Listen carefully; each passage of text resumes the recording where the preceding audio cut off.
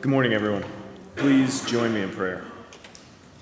Lord, help to empower us this morning to fully understand and fully embrace the totality of the loving purpose flowing from your heart.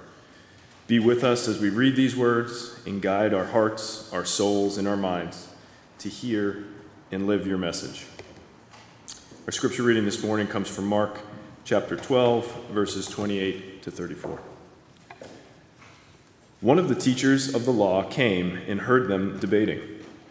Noticing that Jesus had given them a good answer, he asked him, "Of all the commandments, which is the most important?" "The most important one," answered Jesus, "is this. Hear, O Israel, the Lord our God, the Lord is one. Love the Lord your God with all your heart and with all your soul and with all your mind and with all your strength. The second is this. Love your neighbor as yourself. There is no commandment greater than these." "Well said, teacher," the man replied. "You are right in saying that God is one and there is no other but him. To love him with all your heart, with all your understanding, and with all your strength, and to love your neighbor as yourself is more important than all burnt offerings and sacrifices." When Jesus saw that he had answered wisely, he said to him, "You are not far from the kingdom of God." And from then on, no one dared ask him any more questions. This is the word of the Lord. Thanks be to God.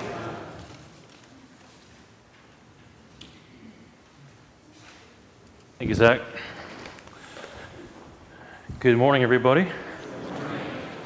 If you can pray for me, my name is Steve Yang, and I'm filling in for Chris today. And I think I forgot my sermon stuff already. So it's all right.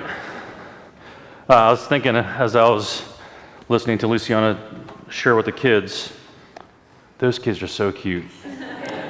And I couldn't help but smile at their cuteness. And I was reminded that our Lord God sees us with delight. And I want to pray for you, and I want to invite you to pray for me now, to spend a brief moment just asking God for faith to believe that very thing, so that His Spirit can speak to us and we can hear His word. Let's do that together.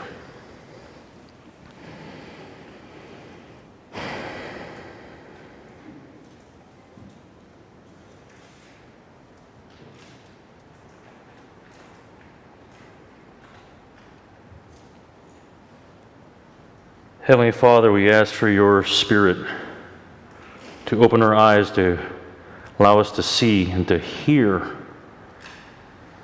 you, your voice. Lord Jesus, you are the one we need to learn from. It is your voice we need to hear. And I ask, Holy Spirit, you will connect that to our hearts, that our hearts may overflow with your love. I pray for those here who are hurting, for those who are discouraged. I pray that you would shine a light of love of Christ upon us. Holy Spirit, if you do not show up, my words will fall to the ground, won't change us. Only your word can do that. Only your Spirit can do so. So we ask as humbly as we know how, would you do that for us here this morning? And it's in your Son's name we pray. Amen. I think that the biggest misnomer in all foods is the fortune cookie. First of all, it seems more like a cracker than it does a cookie. Secondly, it's not always the case you get a fortune or anything that's really all life-changing. I was browsing through the internet this week, and here are some examples I found. You will never know your full potential until you try. You will inherit some money or a small piece of land. You will gain admiration from your peers. When in anger, sing the alphabet.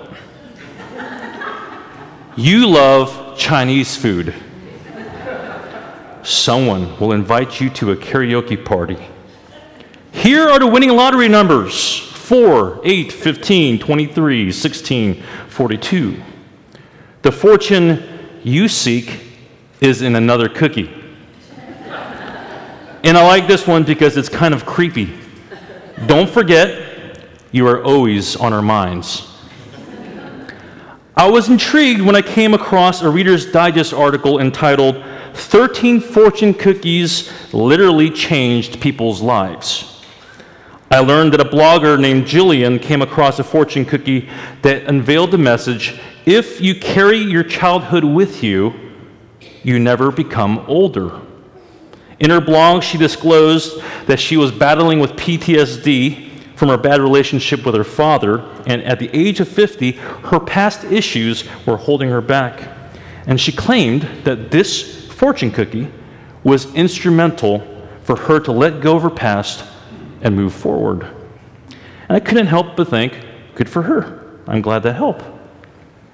What if, when we come to a crossroads in life, we had something to sway us on a better path, to lead us past an emotional roadblock, to move our career forward, to confirm a tough family decision?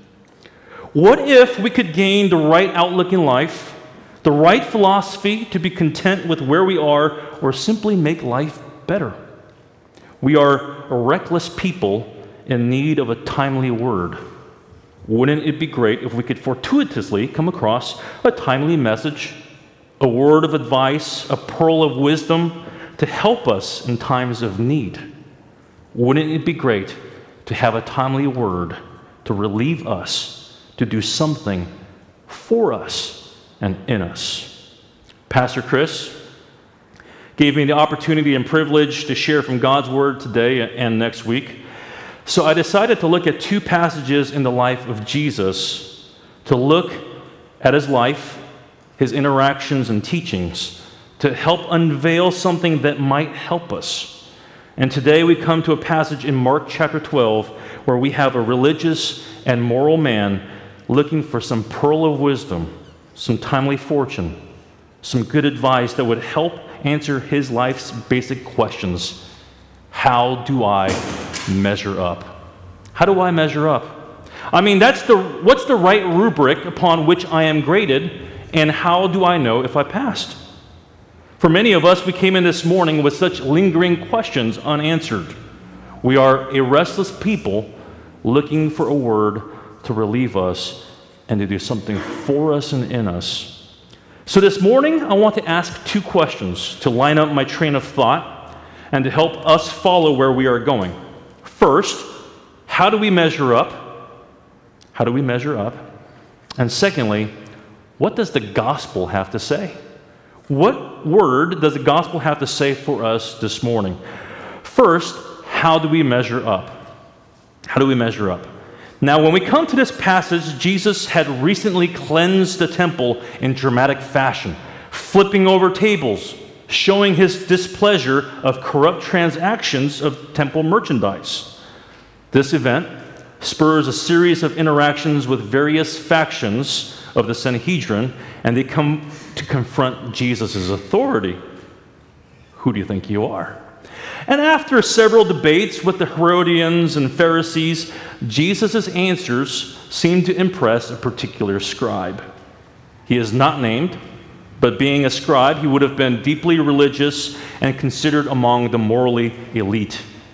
As a teacher of the law, he would have been a devout student of the Old Testament scriptures. By some counts, there would have been up to 613 Old Testament laws. 613 is a pretty big number.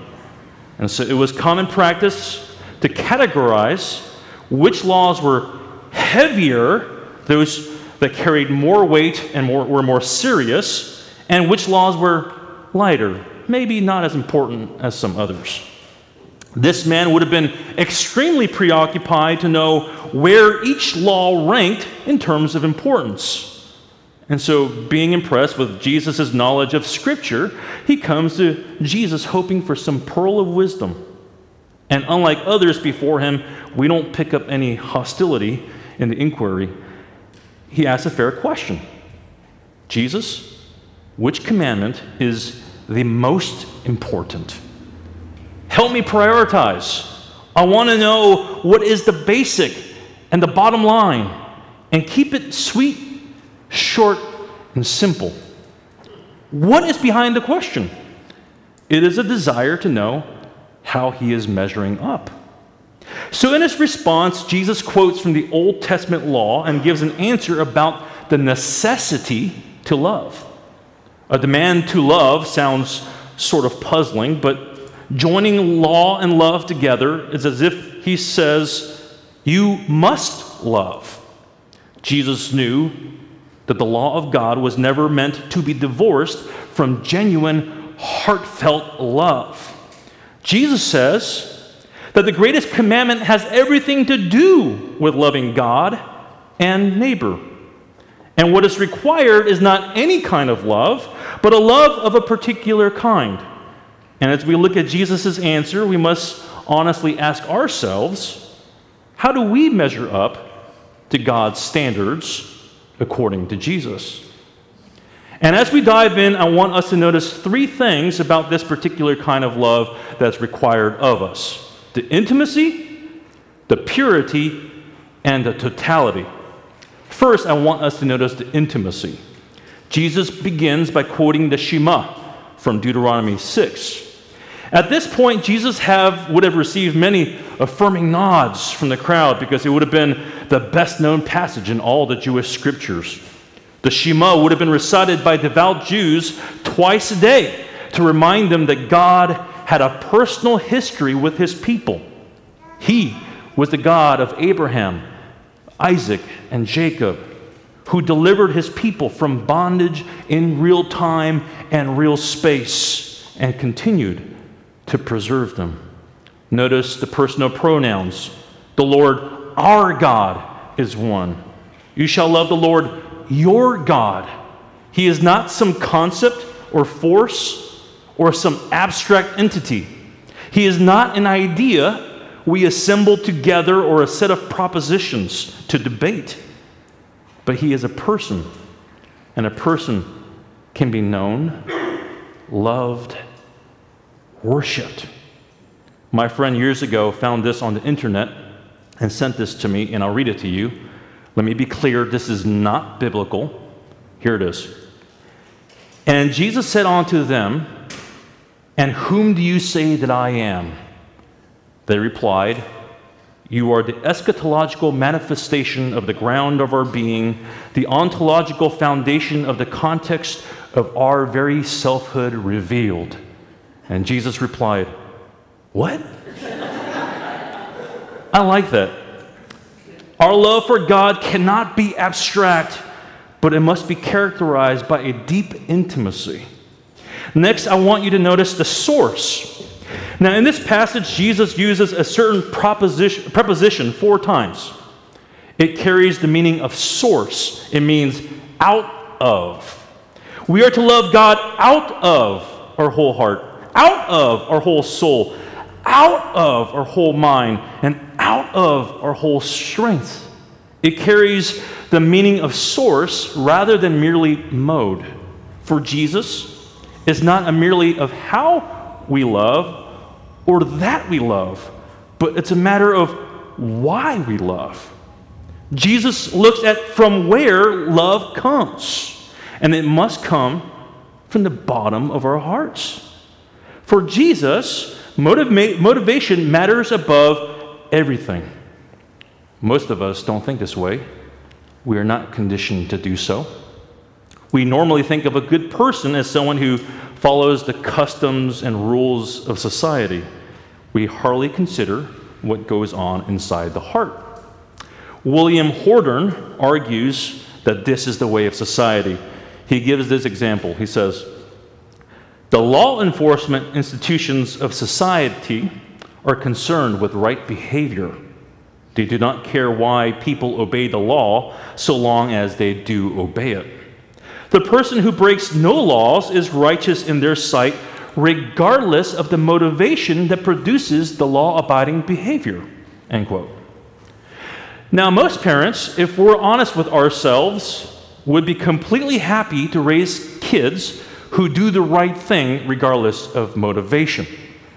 Sometimes when I'm on a long car ride with my family, I play this game with my kids called Who Can Stay Quiet the Longest. You all know that one. I always tell them that the winner gets some sort of reward to be disclosed later. When they were younger, I would reward them with a cookie. And the motivation seemed to work for a while until I started to tell them that their only reward was an attaboy or props. And I would give them a fist bump. Here are your props. They weren't too keen on that one. Now they demand to know the reward before they comply. If my head hurts enough, I'll just bribe them with money. And I think they figured me out. And now we just end up negotiating. I think the last trip, $5 bought me 20 minutes of peace and quiet. But does a cookie or an Abe Lincoln really engender a good motivation? Now, if motivation matters above everything, then this ought to be disturbing because it pretty much ruins every kind and loving act that I've ever done. If our love is tainted by self-gain, it's not coming from the bottom of the heart, out of genuine love for God and neighbor. So, how are we measuring up now? In addition to intimacy and source, I want us to notice the totality of what Jesus commands. I find it striking that the scribe comes to Jesus looking for one answer, and Jesus sort of gives him two. He asks for one command, the greatest command, the first command, and Jesus answers him not with one, but gives him two commands. Jesus quotes two different passages from Moses, and he joins them together. Verse 29, Jesus answered, "The most important is, Hear, O Israel, the Lord our God, the Lord is one, and you shall love the Lord your God with all your heart, and with all your soul, and with all your mind, and with all your strength. The second is this, you shall love your neighbor as yourself. There is no commandment, singular, greater than these, plural." What Jesus does is he makes the two commandments inseparable, meaning we cannot claim to love God and yet hate our neighbor. 1 John tells us that if we claim to love God and yet hate our brother, we deceive ourselves. Loving God and neighbor is a package deal. God requires such love in its totality. Love God always. Love others always, all the time, with every fiber.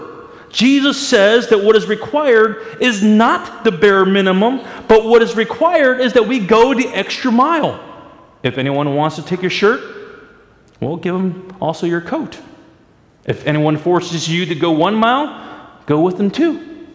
Jesus goes so far as to say we ought to pray for our enemies. And we're not talking a half-hearted prayer, but a prayer that genuinely desires with every fiber of our being for the good of our enemies, regardless of how they treat us. We cannot pick and choose who's worthy of our love or ask the question, what's in it for me? So how are we measuring up? Are we cutting it? When we see what Jesus actually means, it's not so easy anymore, is it? If we're listening to Jesus' answer the way it was intended, I think an expected emotion might be that of discomfort, if not flat out shock. After all, notice the reaction of the people. After that, no one dared to ask him any more questions. If we're hearing what Jesus is saying, then it ought to make us very uncomfortable, because the implication is that all the good things I've done for God and others aren't really all that good. God's law is not something we can pull off. Our motivations will never be all that pure, and purity is what God demands. God requires a love that we cannot give. Like the scribe, perhaps we came in here this morning looking for relief, looking for a fortune, a good word. We were hoping for a sermon to make things easier, but things got a lot harder. We were hoping to make things lighter, but things got a lot heavier. The greatest commandment, to love God always, sounds nice on a Hallmark card, but if we hear what we are meant to hear, those are some terrifying words. Love. Always. Love God always. God requires a love that we cannot give. Where's the good news in all this? If that is not the last word, then what else is there? What about the gospel? I think that's what we need here. So what does the gospel have to say? What does the gospel have to say for us here this morning? Jesus wants to offer relief this morning. He says, my yoke is easy and my burden is light. Maybe like the scribe, we came in here this morning wanting to know, what's that one thing I need to work on this week? What's that one thing, the bare minimum, I need to be certain that I've done enough and receive a passing grade? What's the one thing to unlock it all and make everything better? Jesus gives the scribe perhaps more than he bargained for. Jesus lays down the law. And God requires a love that we cannot give. And at this, the scribe, I love his response, starting in verse 22. Well said, teacher. You are right in saying that God is one, and there is no other but him. To love him with all your heart, and with all your understanding, and with all your strength, and to love one's neighbor as yourself is more important than all burnt offerings and sacrifices. The scribe essentially says, you're right, Jesus. It has to be more than that. I've been wondering about that too. The scribe knows that it is not enough to go through the motions of external forms or empty religion. Doing something right for all the wrong reasons can't be enough. There has to be more to it than that. If our hearts aren't in it, then it can't mean much. If we have come to understand that God's demand to love him and always, it really ought to crush us. Jesus' standards have always been high. He said, be perfect as your heavenly Father is perfect. He meant it. That's the standard upon which we are measured. Jesus does not simply ask us to do our best or put in a solid effort. He has a way of making the hurdle too high for us, doesn't he? God demands that we love God always. We don't like this, do we? We'd rather be graded on a curve. We'd rather lower God's demand, water down God's law, and make the great commandment just a little bit lighter. We'd rather make it slightly more attainable so that the greatest commandment might carry the meaning like this: give it your best shot and put in a solid effort. But when we do this, we end up with what I call a Diet Coke gospel. A Diet Coke gospel. I got this notion from a man named Todd Brewer. He says this: at every turn, the unseasonable morality of Jesus is made more appealing by weakening its uncompromising demands. Like a diet soda, it has a similar taste to seem like the real thing, but with half the guilt and no nutritional value. The now tame Jesus becomes practical with very little to offend. A diet soda version of Jesus' ethics might be more palatable, but it only gives the impression that one is really doing what Jesus asked. It fools one into believing Jesus walked around Galilee making fairly reasonable requests that any sane person would not only agree to, but easily do with marginal effort. Accordingly, the law isn't all that difficult to keep, and Jesus isn't much a savior, nor is he all that profound, appearing more like a benevolent life coach who gives you simple pointers on your backswing. End quote. You see, if we make God's demand more attainable, we end up with a Jesus we don't really need.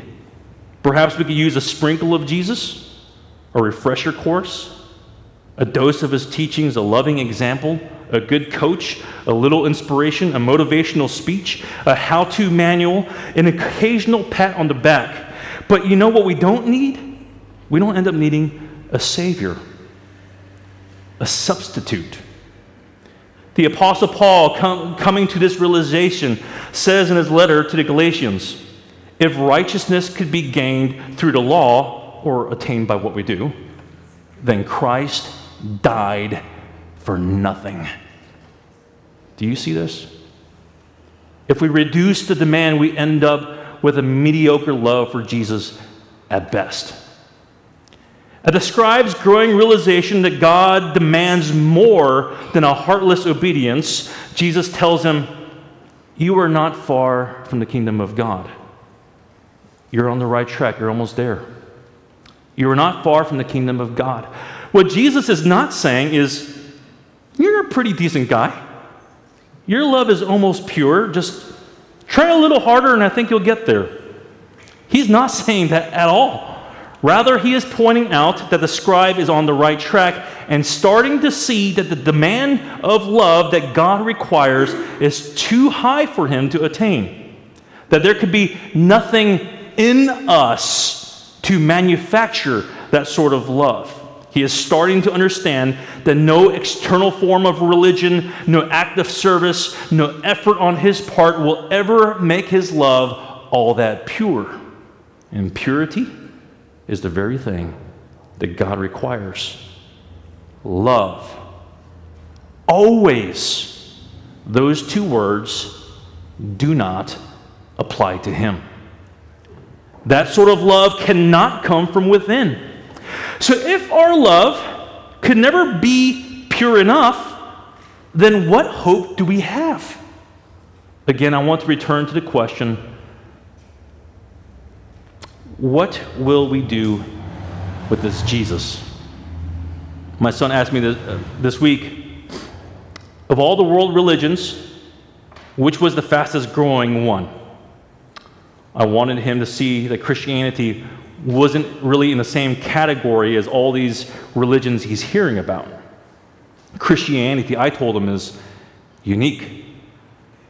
Because religion offers good advice and tells us what we need to do. Christianity offers good news. It's not advice. It is news. It gives us a person. It declares that God himself came in human flesh in real time and real space to do for us what we could not do for ourselves. Those two words, love, always, they apply to Jesus. He loved God always. He loves us always. Nothing else can fulfill the law. No one else can love in the way that God demands. We can't. But Jesus has. And because he has, we are free. Free. Free to love God and free to love neighbor. The high-octane gospel elicits love as a response. This is why the gospel can't be one of many things we do here at Middle Street. It needs to be everything we do. We need to talk about Jesus and his love again and again, sermon after sermon, small group after small group, lunch after lunch, discussion after discussion, week by week, day by day. When we teach our children, we can't just be telling kids how to be a good, nice, decent person. We don't need Jesus for that. A lot of other stuff for that. We don't need Jesus for that. We need to offer our kids primarily the good news, not merely good advice. If we're leading a ministry where we're recruiting for Sunday school or for nursery, trying to recruit musicians for worship or for sound, let's not forget that our love is a response to God's love.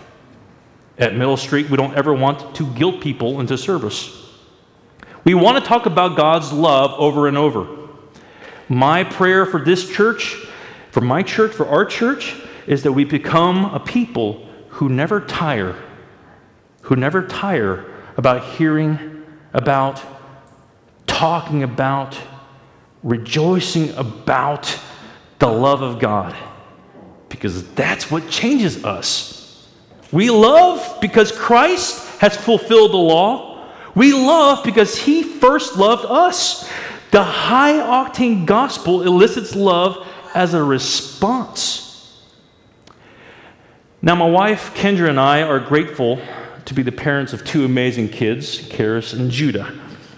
And when they were toddlers, Kendra would go baby shopping.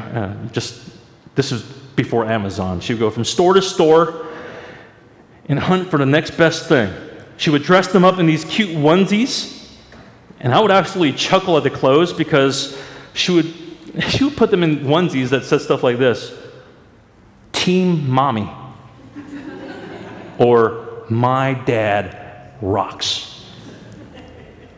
We knew that it was a little bit self-promotional, but we thought it was cute.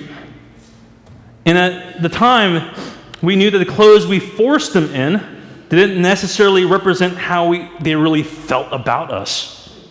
They didn't really have a say about what they wore. And as they got a little bit older, we would ask them to learn our names, say Mama, say Dada. And I'd say, Daddy loves you. Do you love Daddy? And we teach them to nod up and down like this, or like this, so that they would basically affirm how we wanted them to feel about us. But I must admit in reflection that it wasn't really real. It was kind of forced and manufactured, kind of. But our dream was that one day there would come a day where they'd look into our eyes with sincerity and they would burst out, Daddy, I love you. You rock. Or, I want to be on Mommy's team. I want to be on Mommy's team. Because that's when it counts. When it's genuine, heartfelt, spontaneous, organic. Now, what would it take for our hearts to be melted, where our love for God and others was not like pulling teeth, but it came as a natural overflow of the heart, where it became worship? Nothing less and nothing more than the high-octane gospel. You see, there is one who obeyed God with pure motives from the bottom of his heart.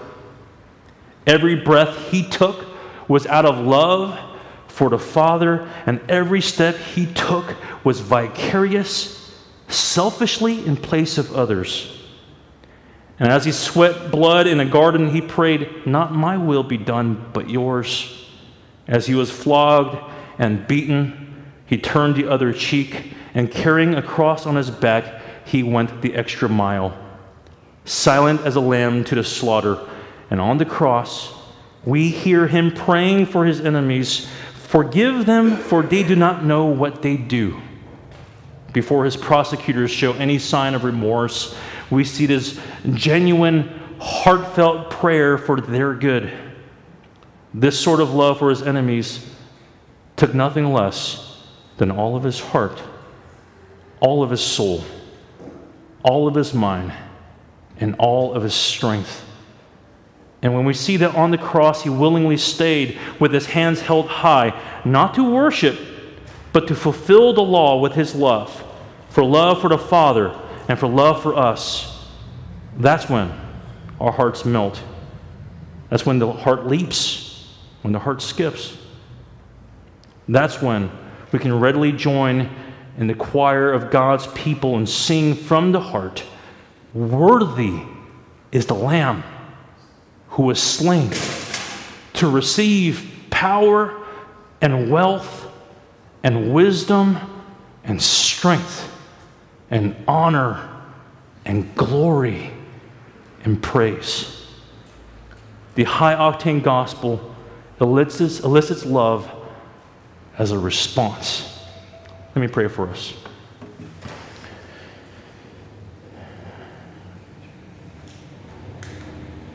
Holy Spirit, only you can do the very thing that your word was intended for each of us. So we ask that you would do that very thing.